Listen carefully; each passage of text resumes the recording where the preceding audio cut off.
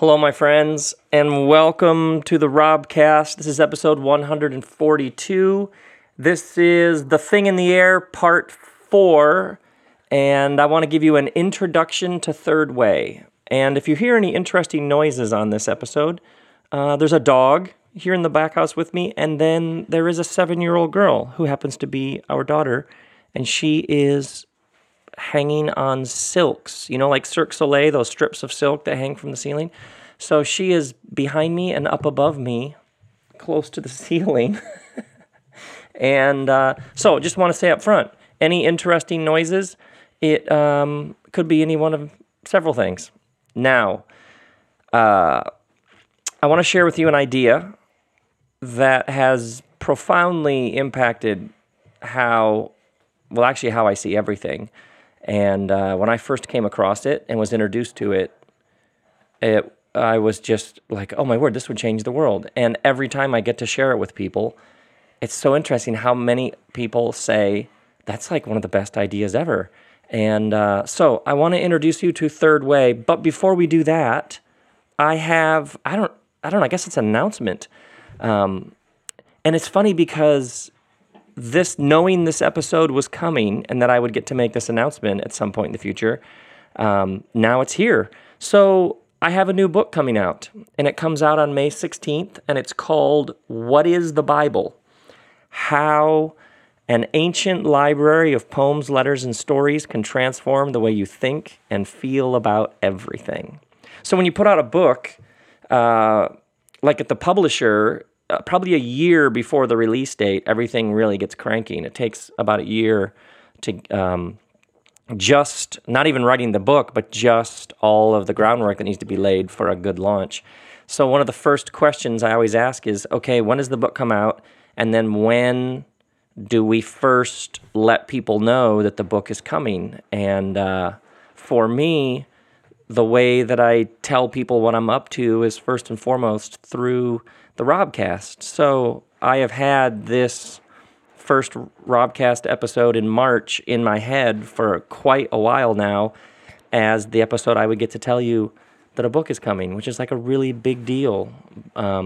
This book was interesting because I noticed over the years, I've been giving sermons for about 25 years, but I noticed how many people I would talk about some place in the Bible and they would say, I've never heard that. That's such a completely different reading. I always thought that story was about this, but you're showing me all this context and insight and subtlety and nuance that totally makes that a completely different kind of story. And I noticed it especially among my friends who wouldn't consider themselves religious at all, like my friend Glenn, big shout out, hey Glenn, who would be like, dude, that stuff on the Bible that you do, that stuff, you should do that.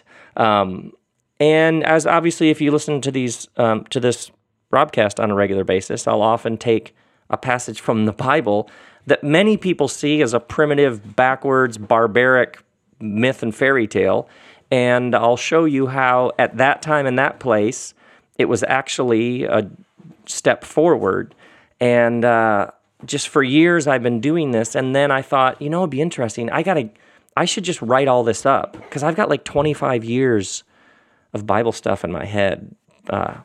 And so we go anywhere in the Bible and I'll be like, oh my word, do you know about this? And what about that? And have you seen this? And notice how it connects to that. Like, it's like jazz. We could just jam for hours. And so about 3 years ago, the fall of 13, I thought I should just start writing all this up. It's almost like freeing up RAM space in my head. You know what I mean? I should just get this all out of my head onto the page.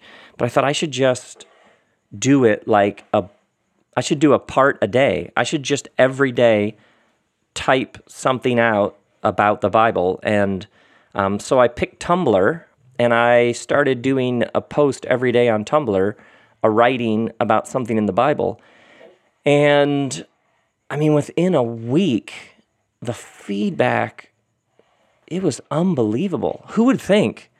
At that point, it was 2013. Who would think that writing about the Bible in 2013 and the politics and the economics and the psychology and all of the complicated, interesting things happening in the Bible that most people just have no aware of. The evolving human consciousness, which you see reflected in these ancient poems, letters, and stories. A lot of people just don't know that's what the Bible is. And I started thinking, well, I should call it What is the Bible? Because that just made me laugh. And here's what's fascinating. I was just posting these parts for free on Tumblr, and within a couple of weeks, every day people would say, when will this be available as a book? And I would literally sometimes write back, help me understand how I'm giving you this for free on Tumblr, and your first response is, this should be a book. And people are like, no, this should be a book. So since then, for 3 years, I've been editing, tweaking, adding, improving, arranging this material. And this book is by far my longest book. I think it's twice as long as Love Wins. So it's from my perspective, I work very, very hard to make my books short. I work very hard if it can be said in a sentence and it's a paragraph, then just keep working until you can get it to a sentence. If it takes a page, could you get it down to a paragraph? I don't want to waste anybody's time, and I want my writing to be dense, to have lots of depth and weight to it. So I work very hard to make my books as short as possible, but this one refused brevity. So it's a big, long book, and I am so excited for you to read it. So this is, drum roll, trumpets, parade, whatever it is. This is official announcement that What is the Bible releases May 16th. If you can pre-order it now, and we set it up so that you can go to my site and you can pre-order it and then get some bonus content that's not in the book. And then I'll do a bookstore tour I'll tell you more about. And then there may even be some other tours surrounding the book. But really huge thing. And it's so interesting to me. It was actually like setting the mic up just now to do this. There's like this emotional, oh, wow, I get to tell my Robcast friends that I made another book. And I think this is like my 10th or 11th book, and yet it's as the great artist Robert Irwin said in his 80s, the wonder is still there. I still am in awe that I could make something and then I could share it with people, and that's a joy that I can't quite put in words. So there you go. What is the Bible? Coming available now wherever fine books are sold, and you'll be hearing more about it. And so that said, now let's segue into, I've been doing this series, The Thing in the Air, talking about politics and power and counter-narratives. And last week we talked about the Cowboys versus the Packers, and we're talking about how to stay calm and grounded, centered when it feels like the power structures and the people who have their hands on the reins have lost the plot. And so today I want to introduce you to third way thinking, because I think we need it more than ever. It's not a new idea, it's a very ancient idea, but I am absolutely convicted that we need third way thinking more than ever. Now, to do that, I want to begin with a phrase that is a couple thousand years old. You've probably heard this phrase before, and I want to show you where this phrase came from as a way of getting you in to this idea of third way thinking. So, the phrase is, turn the other cheek. I'm assuming you've heard this phrase. I guess I'm supposed to turn the other cheek. You know what? I'm just going to turn the other cheek. You've probably heard this phrase before. And oftentimes, at least in my observation, the phrase is what somebody says when some wrong has been done to them and they are resigned to powerlessness. I guess there's nothing I can do. I'm just supposed to take it. It's just one of those situations where you just got to turn the other cheek. Now, I want to show you where the phrase comes from and what it meant in its original setting so that you can hopefully see it in a completely different light. And by the way, this is one of my favorite things to talk about. Okay, Jesus said it, so it's a line from Jesus from the Gospel of Matthew, and what he says is, if anybody hits you on the right cheek, turn to them the other cheek as well, which would be the left cheek. Now, in the first century, your hands were used for different things. Your right hand was the hand that you would use to hit somebody. That was the hand, like the right hand of God. Hand was power, exercise, domination. Your left hand was what you would use for personal grooming, everyday maintenance of your orifices. Are you with me now? So the left hand is not a hand that you would touch people with. When you hit somebody, you would hit them with the right hand, and there were two ways to hit somebody in the first century. There was a punch, like with a fist, and then there was a slap with the back of the hand. Now, a punch with the fist was how you would strike someone who was your equal. A punch was for an equal. And remember, first century culture, a bit like ours, but even more codified, was incredibly hierarchical. And everybody knew where they were in the hierarchy. Masters, slaves, men, women, children at the very bottom. Everybody knew where they were in the hierarchy, and a punch was for somebody who was at your same place. Now, a slap with the back of the hand was how you hit somebody who was below you in the hierarchy. Punch equal slap someone who's below you. So when Jesus says, if anybody hits you on the right cheek, well, picture yourself facing someone.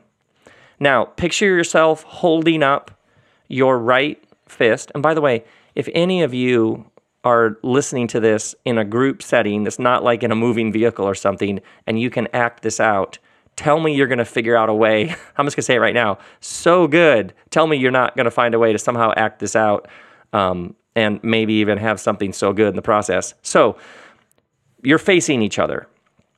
One of you holds up your right fist.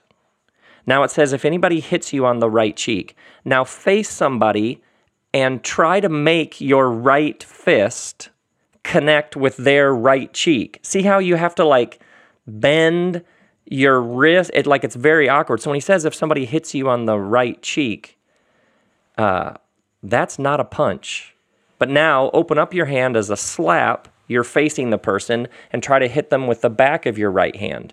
Easy. In fact, a lot of some newer translations actually translate it if anyone slaps you on the right cheek, because that's actually a better way to think about it. Now, if somebody hits you on the right cheek, turn to them the other also. So if you can see just by acting it out that the hit is a slap, not a punch, then if somebody hits you, if somebody is above you on the social hierarchy and slaps you, meaning you are beneath them, are you with me now? Turn to them the other cheek as well. Okay, now picture yourself facing somebody. You have just slapped them. They now turn their left cheek toward you. Now think about your right hand. Think about trying to slap with your right hand somebody's left cheek. Very awkward. You have to bend your hand all the way, almost doesn't work. So the only way to now hit this person will be, now make a fist. See, if someone shows you their left cheek, fist, much easier. Some of you are like, the lights are coming on. Are you with me here? So good. Do you realize what this is? Somebody treats you. They slap you. They treat you less than them, like you're below them. Turn to them the left cheek. So if they want to hit you again, they would have to hit you as an equal. Now, why is this so huge? Imagine a slave and a slave owner. Imagine a Roman, the oppressor, who has invaded, well, this is a teaching of Jesus, first century Israel. You lived in a hierarchical culture. All of the time, Jesus' audience was being dehumanized and slapped around. And essentially he says, somebody slaps you because they believe that they are better than you, higher than you. Turn to them the left cheek. Now, imagine a courtyard. Imagine there is an owner of an estate, and this owner has a whole group of slaves. And the owner slaps one of the slaves because he sees himself as above the slave. The slave then turns and offers his left cheek. Now the owner, what does the owner do? If the owner then punches the slave with a fist, because that's the only way to get out of the left cheek, what has the owner just done? The owner has just disrupted the entire hierarchy, has acknowledged the slave as his equal. But if the owner does nothing, then this powerless slave has actually one-upped the owner. And the owner looks powerless and kind of pathetic in light of all the other. This would threaten the entire social hierarchy. Tell me this isn't. Whew. Now, here's what's fascinating. And a lot of people, if you were to say, well, what comes after the turn the other cheek? They go, you know what comes after the other cheek? If anyone, Jesus continues, it's like he's like on fuego, he's on fire. He adds to it, what follows is, if anyone wants to sue you and take your shirt, hand over your coat. Now, sometimes it gets translated, if somebody sues you and takes your cloak, give to them your tunic. Also, you'll see a number of different words for the two garments. Here's what it means. In the first century, people generally wore two garments. They wore an inner garment, which was like a tunic or a shirt up against your skin, and that you would have had an outer garment, like a cloak, that you would have used like a blanket for sleeping that would have protected you from the weather, etc. So people had two layers of clothing. Now what Jesus says, following the, if anybody slaps you, turn to them the left cheek, he says, now if anyone wants to sue you and they've taken your shirt, hand over your coat. Or if somebody sues you and takes your cloak, hand over your tunic. Now, why is this so mind-blowing? Okay, what you had in the first century was something called triple taxation. This group of Jewish people, these Israelites, had been conquered by the Roman Empire, this global military superpower. Very, very oppressive, nasty, and the Romans were taxing the Israelites. Imagine, by the way, if a country right now invaded your country and then started charging you taxes. They willfully dominated your country. There were soldiers marching in the streets, and then they levied massive taxes on you. Can you imagine the burning resentment? Now, that meant that your average, everyday, good Jewish family had what's called triple taxation. You had your regular taxes to the temple. Now, the temple had become corrupt. You would pay a temple tax, and the idea was that the temple tax would then be distributed to help feed the poor. But what had happened is the temple was under the control of a very wealthy group called the Sadducees, who were becoming extremely wealthy by taking this temple tax that was supposed to be handed to the poor and keeping it for themselves. They have excavated, I believe it's the south side of the south wall hill in the city of Jerusalem. They have excavated Sadducee homes and dug up like $5,000 bottles of wine. So massive wealth. So your taxes are going to make this corrupt religious bureaucracy and the people who run it even more wealthy. Then secondly, the Herodians, which were very violent people who were sort of the local government, they taxed you, and then the Romans taxed you. So what had happened is lots of hard-working, God-honoring first-century Jewish people were getting taxed so much. Some estimates are they were being taxed 90% of their income. And what had happened is good families were losing their family lands. Like, let's say you own a vineyard. It's been in your family for hundreds of years, and you are paying the taxes. And by the way, a Roman tax collector could charge you anything he wanted, keep whatever he wanted, as long as he paid a certain amount to central command. So there were people taking advantage of you left and right. And what had happened is there was these corporate essentially corporate business landowners that were swooping in and taking advantage of these good, humble Jewish families. And when they were finding themselves in debt, they would buy out their land as a way of helping them get out of debt. But sometimes they get even farther into debt, and you had lots and lots of good people spiraling farther and farther into debt, where a few people at the top were making more and more money. Once again, completely different than the world nowadays. So, try to relate. That was a sad joke. Now, what would happen if you were way, way, way in debt is somebody might come after you and demand that you start turning over your possessions to pay off the debt. So you might have to hand over all your animals. You might have to hand over your land. And if somebody kept coming after you, if you were in such bad financial situation, they could eventually start taking your closest possessions. And if they were ruthless, they might even sue you for your cloak. Now imagine how completely degrading and dehumanizing it would be. So when Jesus said, if someone wants to sue you and take your cloak, if somebody is coming after you with that kind of vengeance, that kind of ruthless greed, and you are literally down to no possessions, you have nothing left but the 2 layers of clothing on your back, and they take your cloak. Like this would be such unbearable public shame. If you are so low that somebody has literally sued you for the very coat that you're wearing, Jesus says, hand over your tunic as well. Now, what is this? Important to understand. The tunic then was the garment closest to, it's the only garment you had left on. Under that, you were in your birthday suit. Now remember, in Jewish culture, nudity had this very interesting implication.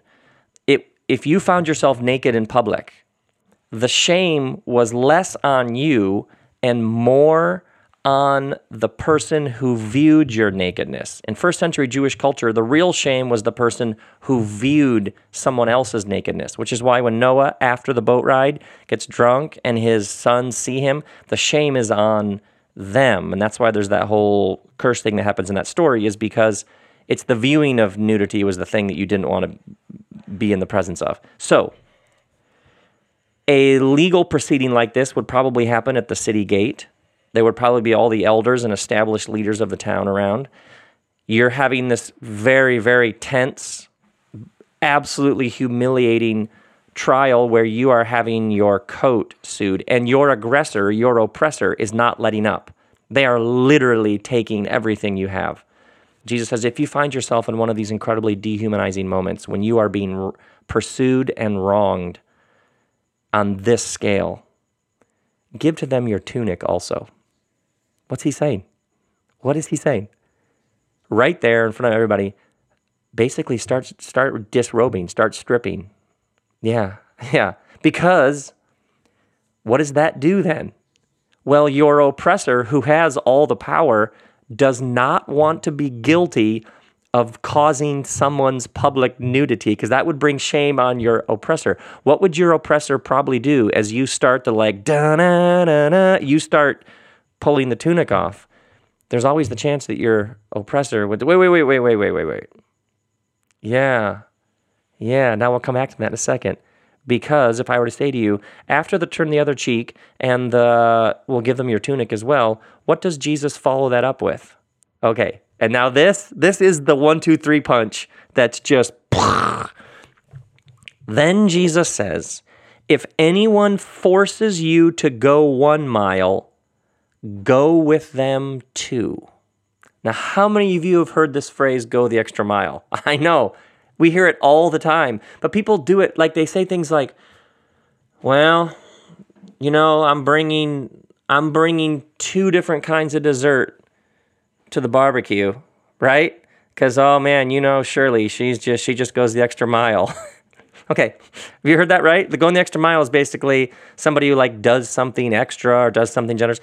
Let me give you a little background on what going the second mile, the extra mile, actually meant. Hopefully by now you're like, wait, this might be far more profound than I originally thought it was. And you are correct, my Robcast friends.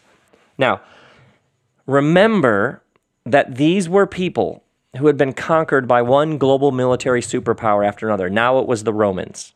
So you had generations of shame about, basically you'd had the boot of a different empire on your neck for hundreds of years.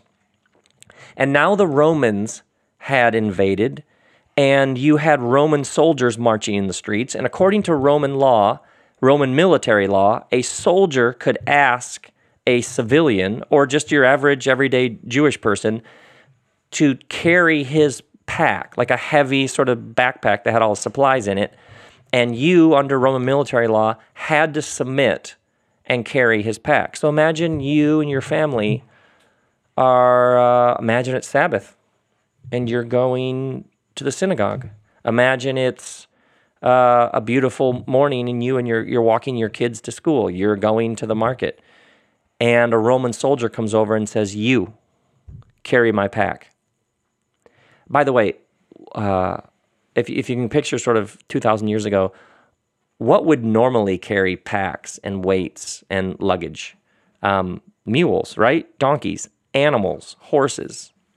So a Roman soldier essentially treating you like an animal. Hey, you, carry my pack. And you would have to do it. These were the kinds of everyday humiliations, microaggressions, might be the 2017 term, that were happening all the time, all over the place with Jesus' first century audience. So imagine it's a beautiful day and you have to say to your kids, I'll be back, I guess, in a while. And then you would, on these hot, dusty roads, carry some soldier's pack while he walked behind you as if you're an animal. Now, one small detail. According to Roman military law, a soldier could only ask a civilian to carry his pack 1 mile. So what does Jesus say? If anyone forces you to go 1 mile, when you reach the 1 mile mark, keep going. Keep going. Now, the moment you enter into the 2nd mile, what is now at stake? What happens if that soldier's superior, general, lieutenant, colonel, whatever, what if that soldier's superior sees that soldier having you carry his pack more than 1 mile? He could get in serious trouble. And the Romans didn't mess around with infractions of laws. Is that safe to say? These are the people who basically fine-tuned crucifying. I mean, these were masters of discipline, threat, torture, and punishment. So the moment you cross that 1 mile line and you enter into the 2nd mile, the soldier is now running a great risk that he is going to get caught. What does the soldier probably do? The soldier probably will say, whoa, because now the soldier is in danger of serious implications. Now, if anyone slaps you on the right cheek, turn to them the also. If anyone sues you and takes your coat, give them their tunic also. If someone forces you to go 1 mile, go 2. Now, I know, it's a lot, isn't it? Here we go. Usually in our world, when we are wronged, most of us consider 2 options. For most of us, the way that we have seen the world, when you are wronged, when you suffer an injustice, when you are dehumanized, for most people in our world, there are 2 options. The one option is to do nothing. The other option is to do something equally offensive, violent, or antagonistic to get them back. So for most people, when they have something negative come their way, something unjust, for most people there are 2 options: do nothing or do something similar to the thing that was done to you. Now, doing nothing often has a spirit of passivity about it, which generally produces despair. I guess there's nothing. I guess my hands are tied. I guess there's nothing I can do here. And despair is often rooted in powerlessness. I have no options. Doing nothing generally has a passivity spirit about it, which generally creates some form of despair. Doing something similar. You hear that somebody has been spreading rumors about you. What do you often do? Oh, really? Well, you know what they did last summer, right? Or, oh man, I will show them. I will teach them who they're dealing with. When you do something similar back, what you have just done is kept the violence and injustice in circulation. So for many of us, when something comes our way, we either, I have no options. I can't do anything. I guess I'm just supposed to take it. Or, oh, I will show them. Get your tickets to the gun show. Thunder and lightning. Let's go. It is on. And you're ready to throw down, which keeps the violence in circulation. Also, if you do get revenge or you do respond in kind, you lose all moral high ground, because now you lose all right to say, well, you realize what they did to me, because you have now done something similar. And what it does is keep the violence in circulation. It's like revenge is like a form of ping pong. You do this to me, I do this to you, you do this to me. Maybe you've been in relationships where the two of you got in a pattern of this person, you wound them, they wound you, you wound them, they say this about you, you say something hurtful, and it just, by the way, revenge always escalates. Have you ever gotten even with somebody and been like, excellent, I suddenly feel a strange, warm serenity and peace, because I have perfectly obtained revenge. No, revenge always escalates. And here's why I say all this. The world-changing brilliance of turn the other cheek, give them your hand over your tunic, go the extra mile, is what Jesus is doing here, is he is giving you a third way. He is teaching you third way thinking. It is not the passivity and despair of doing nothing, but it is not a corresponding act of violence, antagonism, or injustice. It is a third thing to turn the other cheek. It is a third thing to hand over your tunic. It is a third thing to go the extra mile. Now, let's fly a little higher and let's move to the next level. How are we doing so far? Is this fun or what? Oh, man. Okay, first, I just want to work through a couple of key words going on here. For example, power. What's fascinating about turning the other cheek is that's doing something. And what you've just done when you've turned the other cheek is you have put the oppressor in an awkward situation, because prior to this, the appearance is that the oppressor has all the power and you are powerless. But the moment you turn the other cheek, you are actually flipping power on its head, because now the oppressor is in an awkward position. The oppressor actually does hit you. That disrupts the entire ecosystem of the entire hierarchy. If the oppressor does nothing, that looks as though you won the round. If you begin to remove your tunic, there is a chance in the example that suddenly your oppressor will say, no, don't do that. No, keep your tunic on, keep your tunic on. If the oppressor is saying to you, no, seriously, please, keep your tunic on, the oppressor is appealing to you, who now has power, but it is a different kind of power. It is not an antagonistic, oppressive power that exploits the powerless. It is a power, Gandhi called it soul force. It is a power rooted in goodness and subversion. And if you go the second mile, there's always this chance that the soldier's like, stop, no, seriously, stop. No, please, would you, no, like you got to stop right now. Like, I can't be seen forcing you to go a second mile. All of the sudden, the person who was previously being treated like an animal has suddenly turned the tables and has power, but it is a different kind of power. It is not a coercive power. It is a power rooted in goodness and subversion.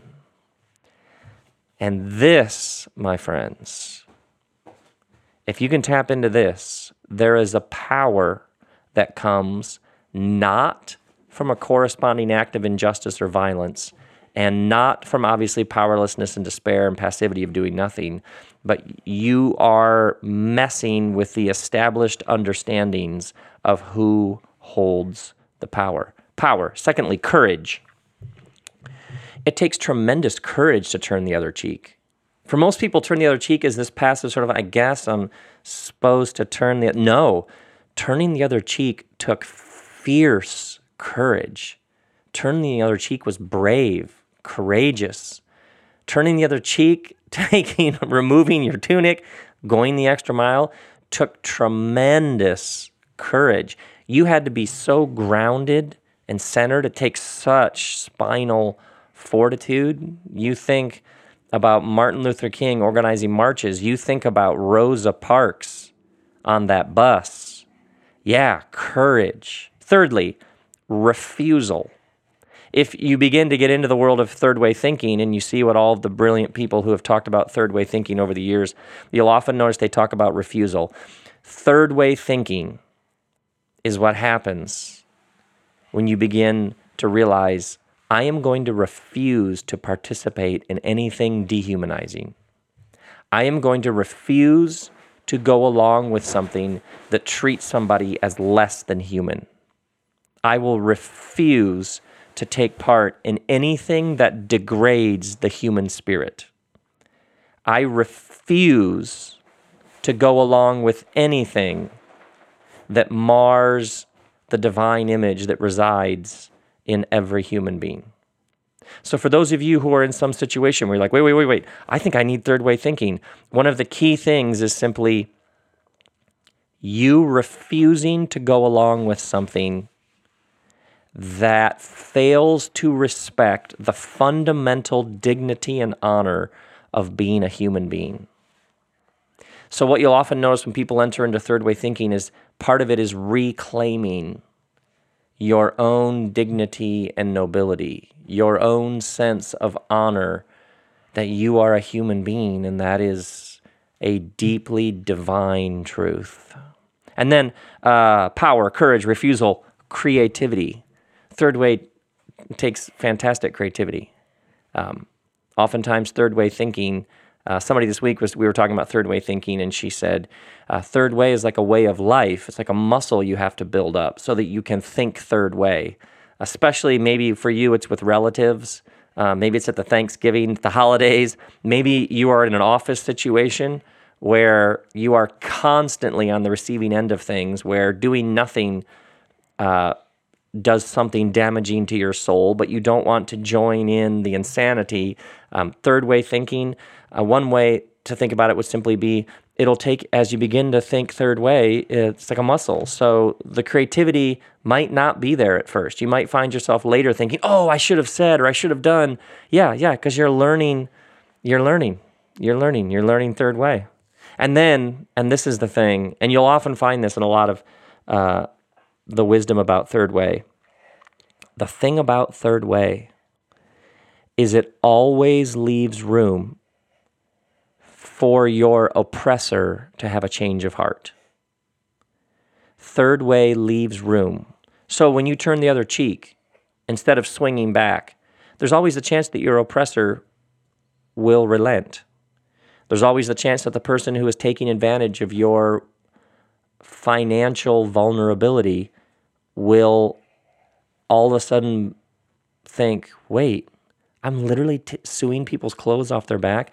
There's always the chance the soldier will say, no, seriously, stop. There's always the chance that what third way does is it creates the possibility that the oppressor may repent. Now, obviously, the questions arise such as, what if you're dealing with a sociopath? What if you're dealing with a narcissist? What if you're dealing with somebody unstable? What if you're dealing with an army that will only consider a victory if you're dead? Yes. And obviously these third way questions, third way thinking raises all sorts of questions about the very real violence in the world. Oftentimes somebody will say something like, yeah, well, if somebody breaks into my house and goes after my family, you know what, I'm going to come back at them and I'm going to, yeah, maybe you will. Has that happened a lot? So one of the things about third way thinking is to remember, yes, it's going to raise all sorts of these sorts of questions. It's important not to judge third way thinking by the most extreme examples of violence that we can think of. And what does this mean for military? What does this mean for defense? Yes, of course, it raises all sorts of questions. It should. I would just argue these are the questions we should be wrestling with. What's more interesting, of course, to me is you and you taking on third way thinking. And imagine our world taking on third way thinking. You got to live with it. You got to sit with this. You got to I'm interested to hear from you all what third way thinking does to how you see the world. Because if enough of people began to think third way, organizations, institutions, faith communities, governments, if people began with the assumption that violence doesn't make the world better. By the way, we should probably do an episode in the future on the myth of redemptive violence. Maybe that'll be the next one. Who knows? We should probably talk about the myth of redemptive violence. But that, my friends, is an episode. That's episode 142. That is an introduction to third way thinking. And if you are new to third way, I seriously hope that your mind was blown. Mine was when I first stumbled into the world of third way, and we need it more than ever. And so I am cheering you on to become a full devotee of third way thinking, because it is truly needed more than ever. Grace and peace, my friends.